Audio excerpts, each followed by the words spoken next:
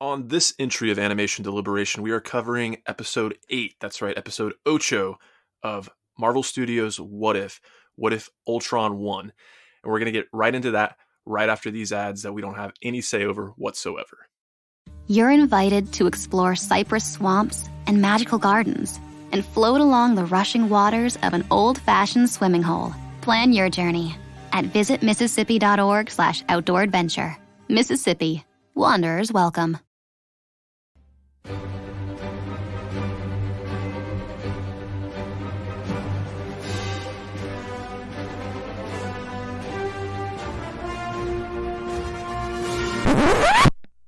Sing along if you know the words. A 1, 2, 3, it's time for Animation Deliberation. A conversation and a celebration of our favorite action animated series. Yeah. I was lip syncing along. Oh, awesome. I just do the head bob while it's going on. I felt it. Thanks, guys. Welcome back to Animation Deliberation, the podcast that takes action animation and cartoons seriously, but not too seriously. I am your guide as we ponder this multiverse of questions. And I'm J Scotty St. Clair, and I am joined, of course, by Mr. Zuhair Ali. How you doing, Zuhair? So the farther that we get into this series and we see more of Owatu, you get a higher rank every episode as well. Is that how this is working? We've gone from like so. Wong's accomplice to apprentice to traveling dimensions to now you are a guide as well. I dig it. I'm doing well. Getting over this move. It's finally over. Settling in, trying to get my podcasting station back together. But it's good to be here. Right on. The other voice that we heard there is a regular guest to Animation Deliberation, but I'm surprised that we have not had him on for What If yet. Mr. Brian V. Klein, a.k.a. BVK. What's up? How you doing, buddy? Check, guys. How are you doing? I'm doing great. Doing good. Excited to discuss some What If. And you've got source pages. You guys actually did an episode a few weeks back on Owatu. So I feel like with this episode in particular, it's kind of the perfect time when we've got one more to go back and check that episode out. If you are as fascinated with Owatu and his more active role, go back and check that out. Yeah, we did it right before the season started and just got a primer out there because a lot of the stuff that's coming out, especially with this show, was no one really knew of the Watchers more than those random weird looking guys that showed up in Guardians 2. Right. And so this gives you what their purpose is. And I've loved so far, just my brief synopsis of the series so far. It's been great. I love this alternate, and plus with it being the end of Loki, these are all, realities of the MCU. So yeah, anything can happen. It is the first canonical animated entry in the MCU. So we are definitely excited to break it all down. But before we get into this episode in particular, we got some feedback. For the Thor episode, I know that we kind of missed, so I'm excited to get back to that.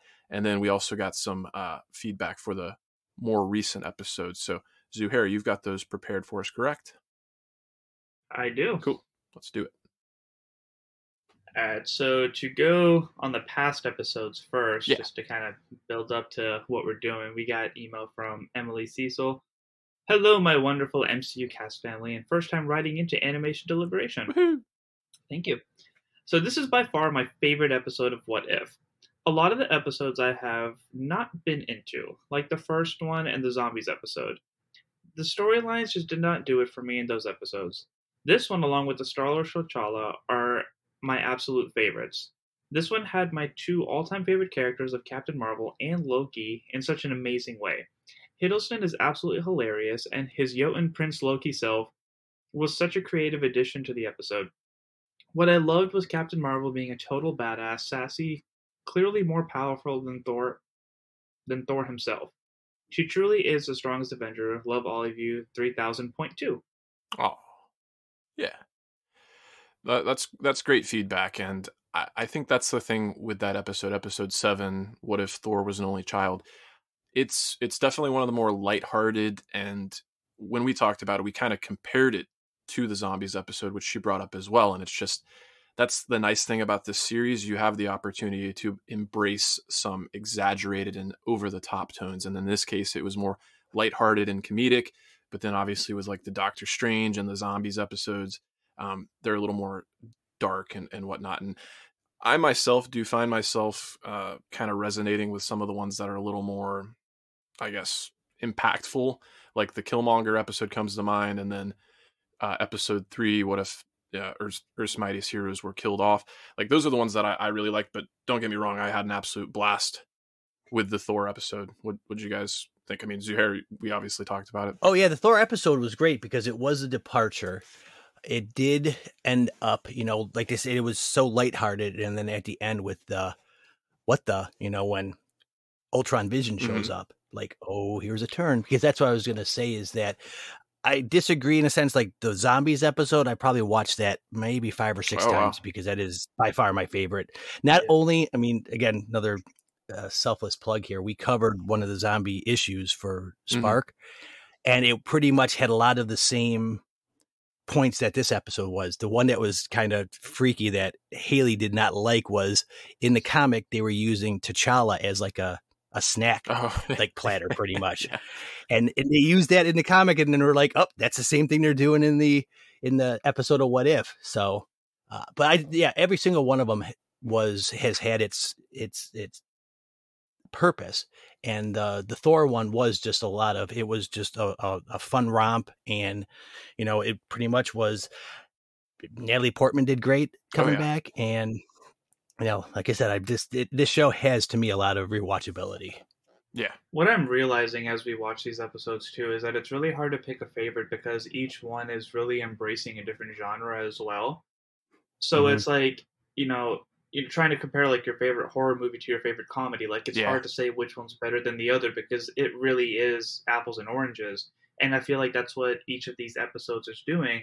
But now with the episode that we're covering today, seems like it's going back to phase 1 of the MCU where we have all these individual stories that you question how they're related because they're in different parts of the world, different people, different stories. But now we're coming to that thing that's like binding them together. And on episode 1, we were wondering like, how is this going to be connected? Is this from the same universe in different parts?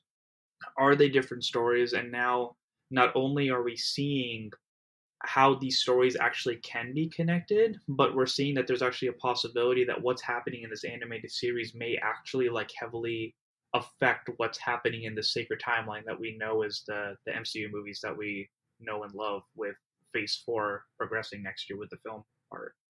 Yeah.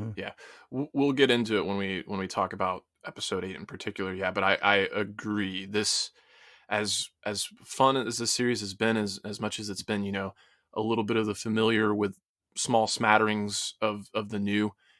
This episode has me very optimistic for the rippling ramifications for the MCU proper. But with that being said, we can probably pivot to the feedback that pertains to this episode. All right. So Andre Sparks writes, I wanted to get your thoughts. That's a very dangerous request.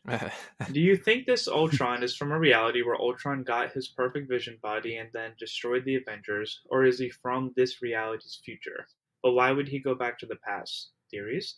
Some people also ask how he would have gotten the Soul Stone. He probably had Wanda sacrifice her brother for the Soul Stone.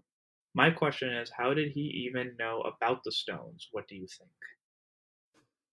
Spoiler alert. I think something is going to be answered in the next episode as far as Gamora goes, because some of the merchandising has spoiled that, I guess, if you want to say, because we really haven't seen her. I don't think we've really, No, she hasn't appeared at all, even though we saw the Guardians very briefly this episode.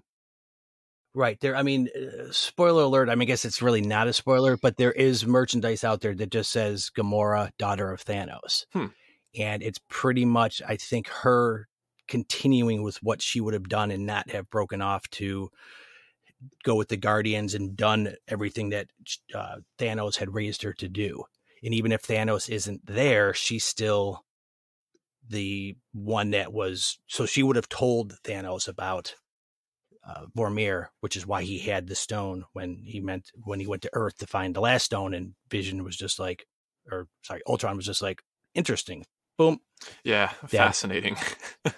Fascinating. That's right. So, yeah. I don't know. I guess as far as Andre's question, is he asking and if Ultron knew about the Soul Stone, or Thanos knew about how he knew about the Soul Stone? I think Thanos had all of the stones when he showed up, except for the one that the Mind Stone. Okay.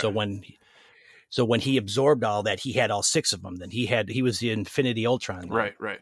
Well, it also begs the question, like, how did he get the Time Stone in that case? Because the Time Stone should have still been on Earth, and you would think that Ultron would have already had it.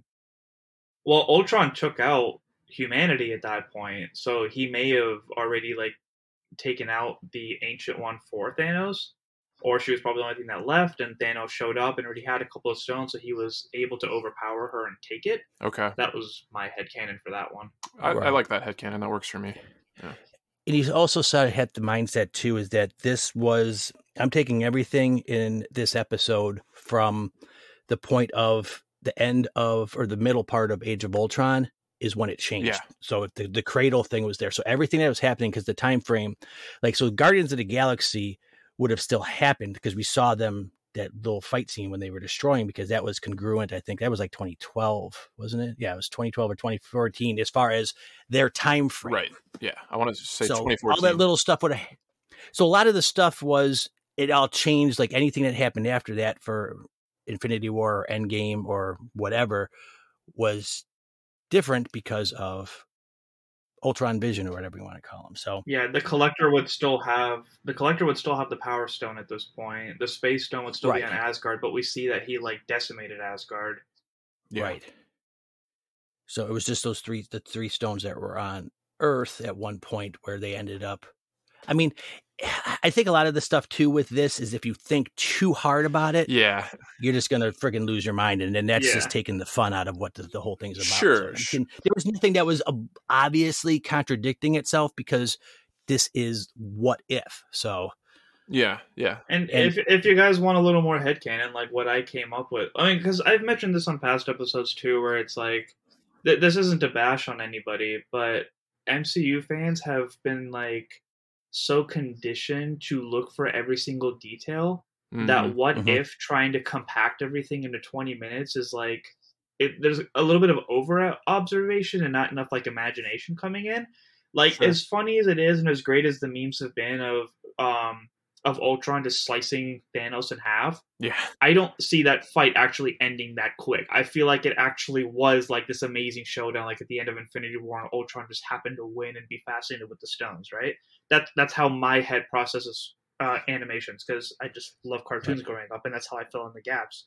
So if Gamora actually does have the strong relationship with Nebula, maybe she tossed Nebula and got the Soul Stone and then gave it to her father because she wanted her to succeed in this and that. But like, I don't see that fight being short. I feel like it actually was stretched out and long, and that like there's ways to make this work, but for the sake of us getting what we need to see with the story development, they have to cram it in. And I feel like it's up to us as fans to just use the imagination to fill in the gap. So that's how I've been headcaning it for a while. I don't know what you guys think about that, if you have any like what if this or what if that, but that's how my head's been processing it this week. It's time constraints is what it always comes down to as far as that goes. You can't have, I mean, it would be great if every episode was an hour, but they're not. So they have to not sort of gloss over things that you can assume. We've already seen how powerful Ultron was in this episode when Thanos finally showed up. So it wasn't beyond the realm of possibility that something like that could have happened. Yeah. No, I agree with all that. And I'm 100% with you in terms of like, when you do have those questions, it's more fun to use your imagination and headcanon to explain those things. But that being said, and we talk about over-examining things can kind of ruin your enjoyment, I do have to say the one thing that kind of like really had me questioning is we got the revelation in Loki that many of the Infinity Stones are rendered useless when they like exit their universe. So my question was like, once Ultron exited his universe and entered the multiverse, should his Infinity Stones still have been doing anything, or was that just like the Watcher even said he had already transcended like the next level of consciousness? No, because I think I've read something too that was basically saying that those Infinity Stones are rendered useless when they're in the TVA. Oh, okay. So they're in there because I still think, and I'm not going to not think this until it's proven otherwise, that the TVA is in the quantum realm. Oh, okay. So it sort of makes it basically everything, like magic doesn't work there. And so if those are considered the quote unquote magic, he's still has the stones work wherever they're at. Well, so. yeah, the stones are based on like the singularities, like the purest essence of whatever energy they are. Right. So I guess at the quantum level, like you're basically beyond that stuff. Things react Yeah, differently sure. in the quantum realm. Even in us in real life, the quantum realm has different rules. Things can be in two places at one time. They can, all the little things that in science fiction that you think are well beyond reality in the quantum realm, not in quantum physics and mechanics say that all these things are possible. We can detect them. We don't know how the hell they're doing it, but it's not for us, I guess, to understand. If we understand that, then it's sort of like we're done. Yeah. I wouldn't want to know. Oh, well, yeah. Just understand it for the story's sake and just stick with what Yeah. we need to know for that. Yeah. Don't try to understand science that nobody actually gets. Right. It's not a real thing. And even if that, and some of the stuff, the people that sit there and just pick the minutia of things, it's to me, it seems like it's taking you're taking the enjoyment out of it by being so meticulously, ridiculous. Yeah. Well, I don't understand how my phone works. I'm not going to understand quantum physics. Right. Yeah, totally. Yeah. And while we're on a little bit Words more appear. of a philosophical bent, like tangent here, I will say it's like that's part of like being human is like the pursuit of knowledge and always having questions and not having all the answers is part of the thrill of life. And it just kind of ties into this episode when Ultron had succeeded when he took out Captain Marvel and basically used her as a nuke to like wipe out whatever remaining planets there were. I guess except for Earth with Clint and Natasha there, like the Watcher's almost doing the same thing that he did to Doctor Strange, where he's kind of like poking at him and being like, "You're basically made yourself this prison here," but he still has purpose, and even though it's not the pursuit of knowledge, it's in a way it kind of is. Like in his pursuit to destroy all life, he's seeking the knowledge of that life and discovering universes beyond his own. So I like the parallel there. Right, because I think the Watcher, even if he goes, once he basically accomplished his goal, he was enlightened enough to understand. The Watcher was like narrating it, and he realizes like, oh crap, he can hear me. Yeah. And that whole revelation that he reached that level of enlightenment was actually really cool. Yeah. And I think that was my only, I don't want to say con, but for lack of a better word, I guess that was my only like grievance with the episode was that in the last few episodes, like I had been reiterating that like the Watcher is just like a quiet note taker. He's just kind of observing what happens. But when he said like, I'll know all that happens, that's what kind of threw me out of it just a tad bit. Because I didn't realize he was like, Kang or the TVA where he knew everything that was going to happen, because then it just kind of takes the shock of like, oh my God, this happened out. So that one line threw me out of it a little bit, but that's my only like downturn out of this episode. Everything else was amazing. Yeah, I can get that. It's kind of tough when you're dealing with such like heady concepts, like a character that simultaneously exists within time but outside of time and is observing and narrating events that he has knowledge about but is experiencing at the same time. It can get a little wishy-washy, but I do have to say with that scene when it's basically you're looking at Ultron's face and he's having like the pondering, and then you see the Watcher behind him and the way the camera kind of like pans behind, and then Ultron himself turns around to face Uatu. All of that is so effective, and the tension is just ratcheted up so much. Even though this wasn't like a horror episode like some of the other ones were, I did find myself like on the edge of my seat more so. Like Ultron is just, I love Age of Ultron, don't get me wrong. It does have its issues, and not making Ultron the full menace that he could have been, I think is one of those issues. But I feel like this just took the opportunity to make him the true terrifying force that he is in the comics. Oh, definitely. And like you're saying, that shot when he was narrating and Ultron's eyes are sort of like looking around, and he's like figuring out like, what is that? And then, he looks over his shoulder, and then Uatu realizes that he's being noticed. It was just sort of like it was almost like the goose pimples were coming out and going, wow, this is sort of, it's transcending itself now. Yeah, I'm 100% with you.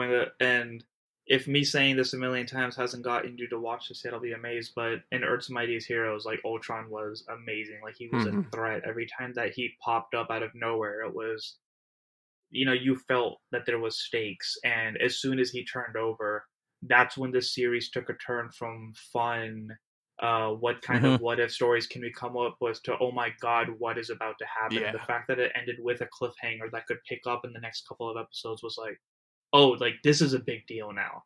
This could very well affect our sacred timeline. This could very well be something that pushes the story of the MCU further. We could possibly get Ultron back.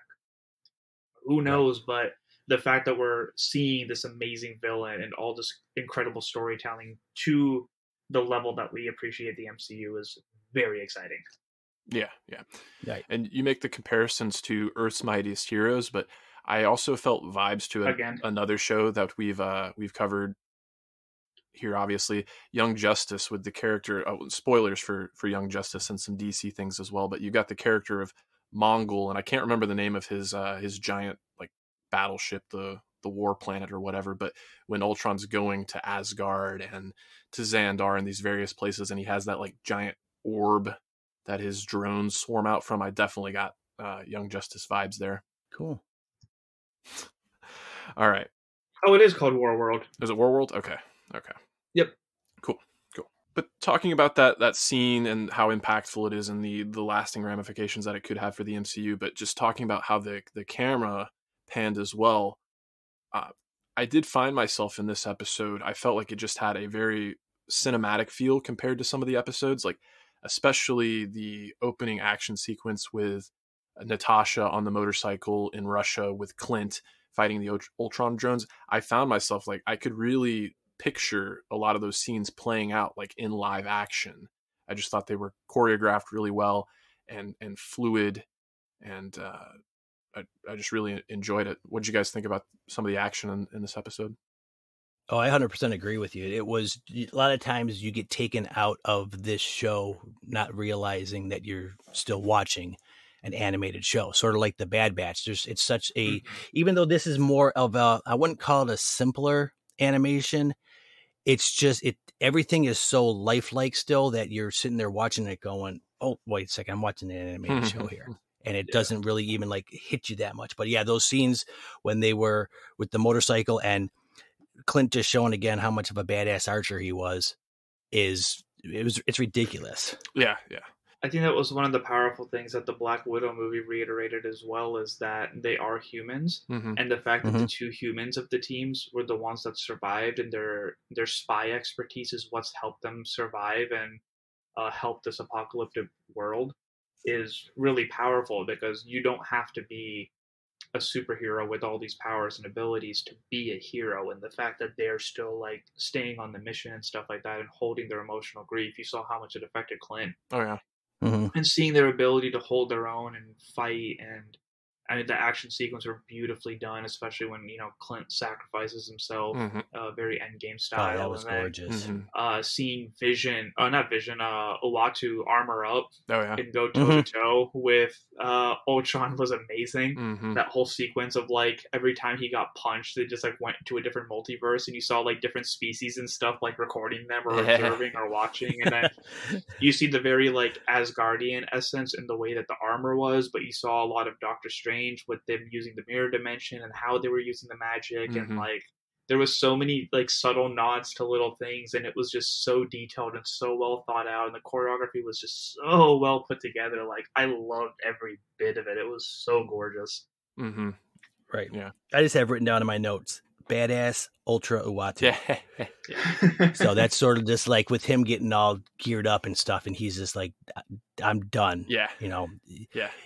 There was a couple times with his character, like that scene when they were in Siberia in the KGB in the warehouse. I'm going, dude, you've seen already what's been happening. Just push the box, show them. Don't sit there and be like, you're so close.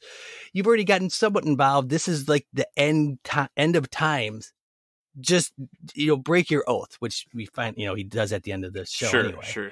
Or the episode, but this definitely did feel like, I liked the fact that even though it's a continuation from the previous episode, but this did feel like the second act of a 3-act movie where it was the the bad stuff happened. We're getting the resolution to it. And then at the end, it's sort of like, okay, the third act, we're going to fight this. And with him, we've already seen some clips where we're going to have the what if Avengers, I guess, if you want to call them, all come together and I'm assuming fight Ultron. Yeah, I would have to imagine so. I mean, obviously the first person that we see him go back to there is, shout out to Jeff Randall here. He coined the term Doctor Strange, which I like. Which it's awesome. Doctor Strange. Yeah, Doctor Strange. It's cool seeing him there in the shadows. He looks very Cthulhu, Lovecraftian when he's standing in the shadows. You can see the multiple eyes and the tentacles coming out. Oh yeah, when they first show him and he's got the third eye, and then he comes out and he's got that gaunt, drawn out, really skeletal, the really profound cheekbones, and just like the sunken eyes. Yeah. And I even like the fact that his actual name is Strange Supreme. Okay. So it's sort of like, interesting. It's not Sorcerer Supreme. It's not that. It's him being formed from the grief and stuff. Interesting. Like that, so. I didn't know that was his moniker, but good. And to know. him being as cocky as he is, he of course needs to put his own name into it. Yeah. Oh yeah. But I like that at the end where he's like, "You really want me to say it?" He's like, "Oh hell yeah, I do. I need to hear it. I need your help." It made me think of Thor: Dark World, where Loki's like sitting in the prison. You must be truly desperate. That's a good call. Yes. Yeah, but it does get me excited thinking back on that Doctor Strange episode. That was some of the most bombastic and theatrical action that we got to see. But we talked about the Siberia sequence and getting to see Uatu with his full power set. But that was a nice thing about this episode, and I think part of the reason it resonated so much is that you did get that grounded spy-based action, but then you got to see this cosmic over the top world-ending action. And a few things stuck out to me in those sequences, and I wrote down Kirby cosmic art come to life, because anytime they use like power rays or like there was an impact, like you got to see like those classic Kirby designs where he has like the ink splotches that like black out certain parts and then the color just highlights it around it. You basically just got to see that in motion, and it was beautiful to behold. But the other thing that kind of stuck out to me is that it felt like a video game. Zuhair, you mentioned where they're like smashing through different parts of the multiverse, and it reminded me a lot of like Mortal Kombat or Injustice, where like if you get a good combo going, you get these great like scene transitions where you basically can smash another character like through a part of the environment and they bust out on the other end. So I just like felt like combo breaker, especially when you got to see like Ultron turn into Galactus and just bite down on him. Like, oh, that was awesome. It was really, really cool. And I also want to say that I totally appreciate the fact that the design for Ultron in this is a lot more based on what the original comic book design looked like, with the more profound, if you want to call it, like the head wings and just the more angular. It does have a lot of the MCU look to it, but it does have a lot more, especially like the Ultron bots have that classic, 80s, 70s, 80s Ultron look to it from the comics. Oh, yeah. Yeah, I always wish that the main Ultron looked as good as the bots did, because again, being a Earth's Mightiest Heroes fan, I really appreciated that look. But before you got on the call, J Scotty and I was telling him how amazing the Funko for it looks. I like the I really want to get it. It looks so cool. I give them kind of credit too, because they sort of had the same kind of quote unquote nesting as we do. They didn't announce anything until like 2 days after the show aired. So it wasn't like, sometimes even back in the day they would announce. I remember when Infinity War came out, they announced a whole bunch of pops on that Friday. And I'm like, come on. Oh, yeah. I mean, I saw it, so I wasn't spoiled, but even some of them were like Hulk busting out of the Hulkbuster. Was like, this is great. Wait a second, that wasn't even in the movie. Well, even in Endgame, where you saw Thor like in the quantum realm suit, and he has like the scar over his eye, and he's holding Stormbreaker, but like none of that happened, and I was like, oh, it's great how they're making like fake Funkos too. And even like when I got for the Marvel Collector Core, like when I got the box for What If, like I didn't open it because I didn't want to see like what it was, and then I just saw the Apocalypse Mat, and I was like, oh, I wonder what that's about. When I saw the episode, I was like, that's such a cool Funko now. Oh yeah, but that's the thing. With any kind of toy design, you have X amount of time that you have to have if you want to have it come out at the time of the release of the movie. So you got to have 9 to 12 months, and a lot of times you're just working on either concept stuff or stuff that would have been in the movie. Force Awakens was notorious for releasing the first wave of figures for it for Constable Zuvio, who literally was not even in the movie. Yeah. But they couldn't have done anything about it because at that time they made it a creative decision to remove him. So a lot of the times, like with the Hulkbuster Hulk, he was planned, but it didn't end up it ended up on the cutting room floor. So, not to go on a tangent like that, but they really have no choice. And actually, I think that makes it kind of cooler because it's sort of like an alternate version. Like, oh, we got a physical piece of merchandise or something that doesn't even exist on celluloid. So. Right. But to tie it back to What If and the design of Ultron there, and talking about Age of Ultron, where I agree with you, I kind of prefer the classic where Ultron's mandibles don't really move. You get the emotion just through the voice and kind of like the lighting up of his eyes and mouth. But I mean, part of that I have to imagine is the fact that you get James Spader. You don't want to just use his voice. You want to get some of his performance. So they felt the need to animate some of the face there. But that being said, it was not James Spader that did the voice of Ultron this time around. It was Ross Marquand, who's become a bit of an MCU staple. He's done a number of voices, and he appeared as Red Skull in Infinity War and Endgame. So I found myself, I've watched the episode twice, and both times it takes me about 2 to 3 minutes to get adjusted to the voice he's doing. And he's a phenomenal voice actor, and he's doing a stand-up job. It is just one of those things where James Spader's voice is so iconic, and I've watched Age of Ultron so many times and heard it so many times that there is just a little bit of a disconnect. But I love it when it gets onto the new stuff and when he's achieved like new levels of consciousness and whatnot, and getting to hear him say new things as Ultron. That's when it really starts to resonate with me. Yeah, and I think what you said really connected with me about how if you're going to impersonate one of the live action actors, like try to kind of add your own flair to it.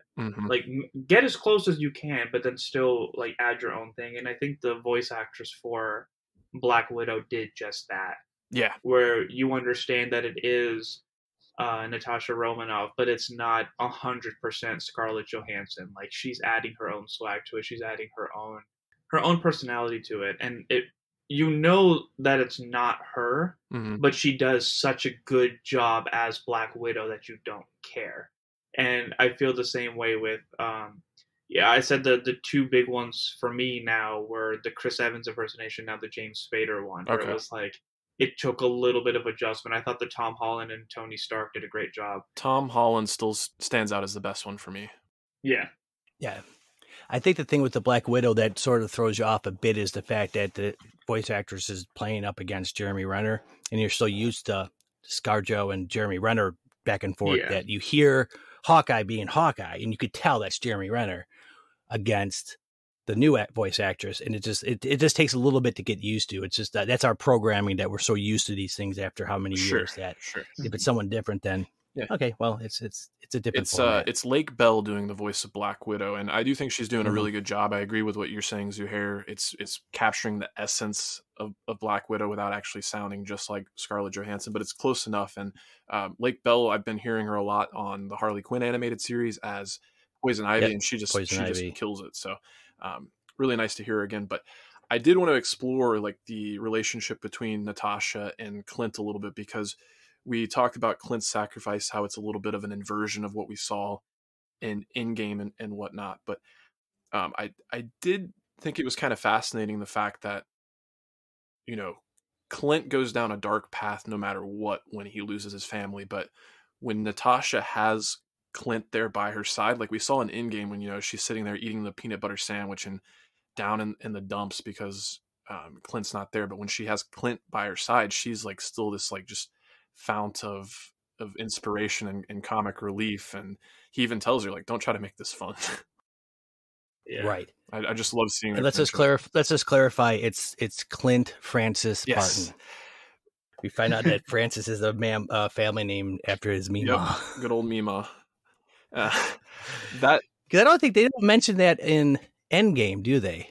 No, but they just call him Clint Barton. That's I'm glad you bring that up, because it was very reminiscent of Endgame as well, where you have Red Skull. He's like, Natasha, son of what was it, Ivan? Yeah. Yeah. Daughter of Ivan excuse and then me, son yes, of... not son of Ivan, daughter of Ivan. Excuse me, I'm getting confused here. But I guess they didn't use the full names. Yeah. So when Zola introduced her, he called her Natalia, not Natasha. Is that... Natalia is the Russian version of, because it's Natalia Romanov. Okay.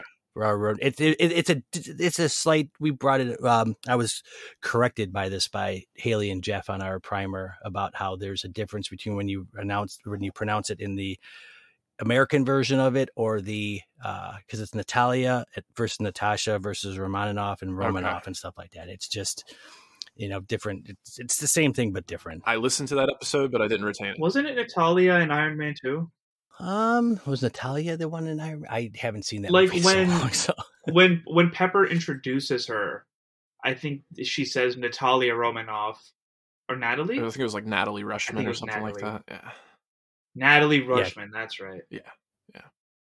So you see the little changes, the Shang-Chi joke. It's like, well, if you change it to Shang to Sean, of course it's Natalie to Natalia to Natasha. Like, kind of similar there, bud. Yeah. You're not fooling anybody.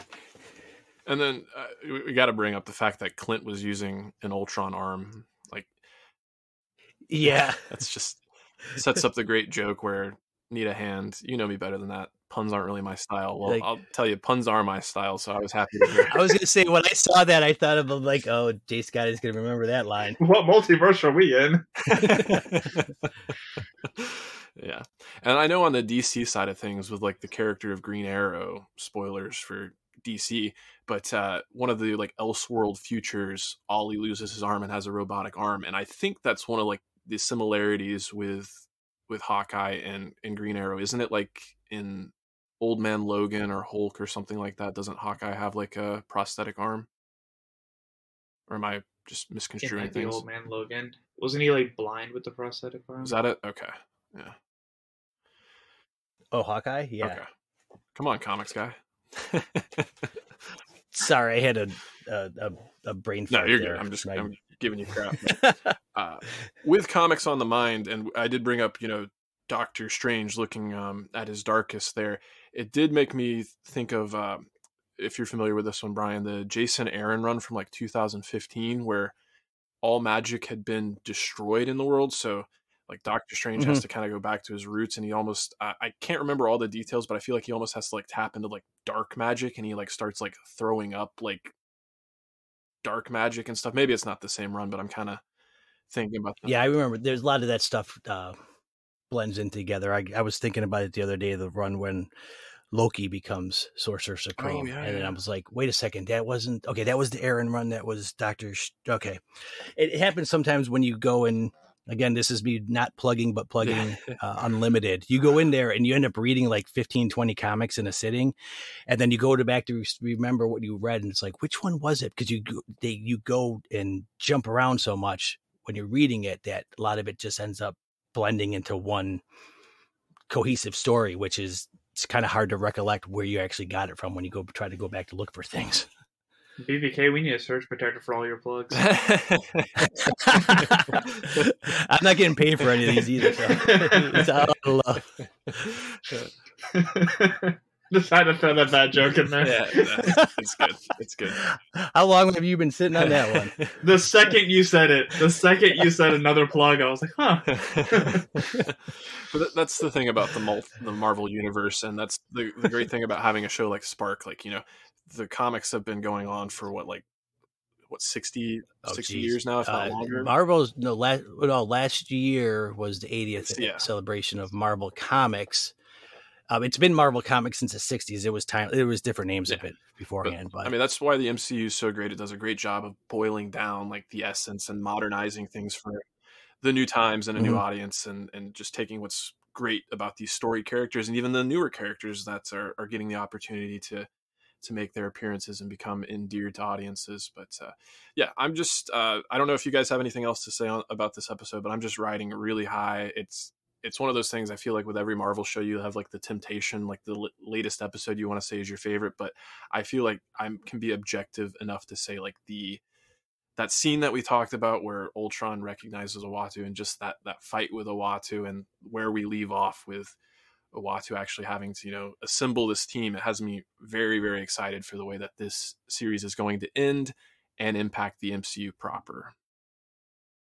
Oh, definitely, because it's everything we've seen. I'm not getting into too much of I've read a couple generalized spoilers for Let There Be Carnage, but the connections of everything in the multiverse. I mean, the multiverse, I know some people are saying the multiverse is sort of a cop-out because it allows you to not have to worry too much about continuity, but I think DC did it right. All right. Sorry about that, guys. We just got a message from BVK saying that he lost power. I will try to finish his point to the best of my ability, but CW actually did a really good job of, because of the way that they did their shows, Arrow and Flash was on one channel with CW, but then they had Supergirl on CBS that eventually moved over to CW, so they just said that it was on a different Earth, and they had Black Lightning that was on a different Earth, but when they wanted to wrap everything up with the Arrow story, they found a way to have this threat that was attacking the multiverse and basically like use an ability to kind of like bring it all together, and then they continued the stories from there, like having like this one prime universe that they were working with now, and they did a good job with that, despite it being a TV show, and there's a lot more things that can go wrong with stuff like that, but it comes back to me personally, for In Feige We Trust. I'm not a huge fan of time travel and multiverse and stuff like that, but if somebody's going to do it, then I will give Marvel a chance for doing it right. It's the only reason that Loki sits on the bottom for my like rankings of the MCU shows this year. Not that I didn't like it, I absolutely love that show, but because it's so out there on using your imagination and trying to make things work and headcanon and stuff like that. That's why I said to the bottom, but I like what they're doing. I like that the way that events are going through the MCU right now, like it's not one person's fault. There's been issues in Loki, there's been issues in What If, there's been issues in WandaVision. Sure. I feel like all this stuff like connecting is it like whatever's going to happen with this multiverse, if it is Multiverse of Madness or something in the future, a new threat comes about, like it is going to be the result of a bunch of our heroes making mistakes, not so much one thing that's going to mess it up for everybody else. So I'm In Feige We Trust. Yeah. I'm very excited for Phase 4. I'm excited to see how all this ties together, and I'm hoping that we get to see a little more of these what if stories in live action. In regards to this episode and the rest of the series, I'm hoping that the rest of the season is a continuation of these two, or of this episode. I think we have 2 episodes left, correct? Well, we initially thought it was going to be 10 episodes, but we found out like during production they truncated it down to 9 episodes. So we've got the 1 left, and then I guess season 2 or part 2, what have you, will be coming quicker than we thought. Okay, so I'm hoping that our last episode is a continuation of this. I know I've wanted a continuation of every episode that's happened so far, but the way that this is and how close it is to MCU Sacred Timeline, I'm hoping that they wrap it up with a really good story that actually connects everything. Yeah, agreed. And in terms of like the multiverse being a cop out, like I disagree with that. I think it's just the natural progression of things. It's kind of funny how often, not only in the comics but in these adaptations, how often Marvel seems to be copying DC or vice versa. They just happen to be doing the same things at the same time. It's just the natural progression of things. You get introduced to these characters, you get endeared to these characters, then you subvert the expectations of these characters, and then you have such deep continuity. It only makes sense to kind of open it up and just explore all the possibilities. So with that being said, I'm certainly there with you. I'm excited for the future. So we will wrap things up here. Unfortunately, Brian, due to technical difficulties, is not here to plug his stuff, but I'll just say, check out Source Pages, a reading collective. They've got a lot of great things going on. They're doing their coverage while there's a little bit of a lull in the MCU. They've gone back to do their coverage of the Tom King run of Visions that kind of ties into WandaVision there. And I know they're going to be doing stuff for both Loki and Falcon and the Winter Soldier. It's kind of tough not to call him Captain America these days, if I'm not mistaken there. So, Zuhair, anything you want to let the people know about as far as animation deliberation goes, or yourself? We are not shy of any projects right now. Once I get caught up, we're going to be doing a more deep dive into Star Wars Visions. I have enjoy the first 2 episodes, and I know J Scotty's been biting his tongue trying to talk to me about it, so I'm going to try to fast track that for him and you all as best as I can. We also got a lot in the anime department, trying to finish up Demon Slayer. My Hero Academia is doing pretty well right now, but the movie comes out in October, so I'm really excited to watch that and share my thoughts with you all. Woohoo! And yeah, that's all I got at the top of my head. If you want to go back and listen to SourcePage's What If episode and their primer of Uatu, then be sure to check those out as well. Yeah. Well, thanks everybody for listening. Check out all the things that we've got going on here at Animation Deliberation, as well as the Stranded Panda Network. Thank you for all the wonderful reviews that we got. I'm looking forward to being able to read some of those on air. And thanks for all the feedback we got on this episode. So thanks for tuning in. That's TOONIN. Stay wound. Thank you for listening to the Animation Deliberation Podcast, a proud member of the Stranded Panda Network. If you would like to contact us, you can email animationdeliberationpodcast@gmail.com or follow us on Twitter @animationdelib1. For this and other great shows, you can visit strandedpanda.com or join the great community that is the Stranded Panda Chat Facebook group at facebook.com/groups/spchat. Tune in next time, and remember, stay whelmed. When it's time to give a truly special gift to that special someone in your life, why not turn to a jeweler you can trust? Solomon Brothers Jewelers is a family-owned business that's earned Atlanta's trust for decades with high quality, low prices, and the largest selection. Solomon Brothers has thousands of wedding bands, engagement rings, and loose diamonds in stock. Shop Solomon Brothers online at solomonbrothers.com, solomonbrothers.com, or stop by stores with locations in Buckhead or Alpharetta and experience the best. When running a small business, choosing reliable partners can make life a whole lot easier. And Comcast Business is a reliable choice for internet and technology. With fiber solutions reaching up to 10 gigs. A 5G mobile network that means business can be done whenever.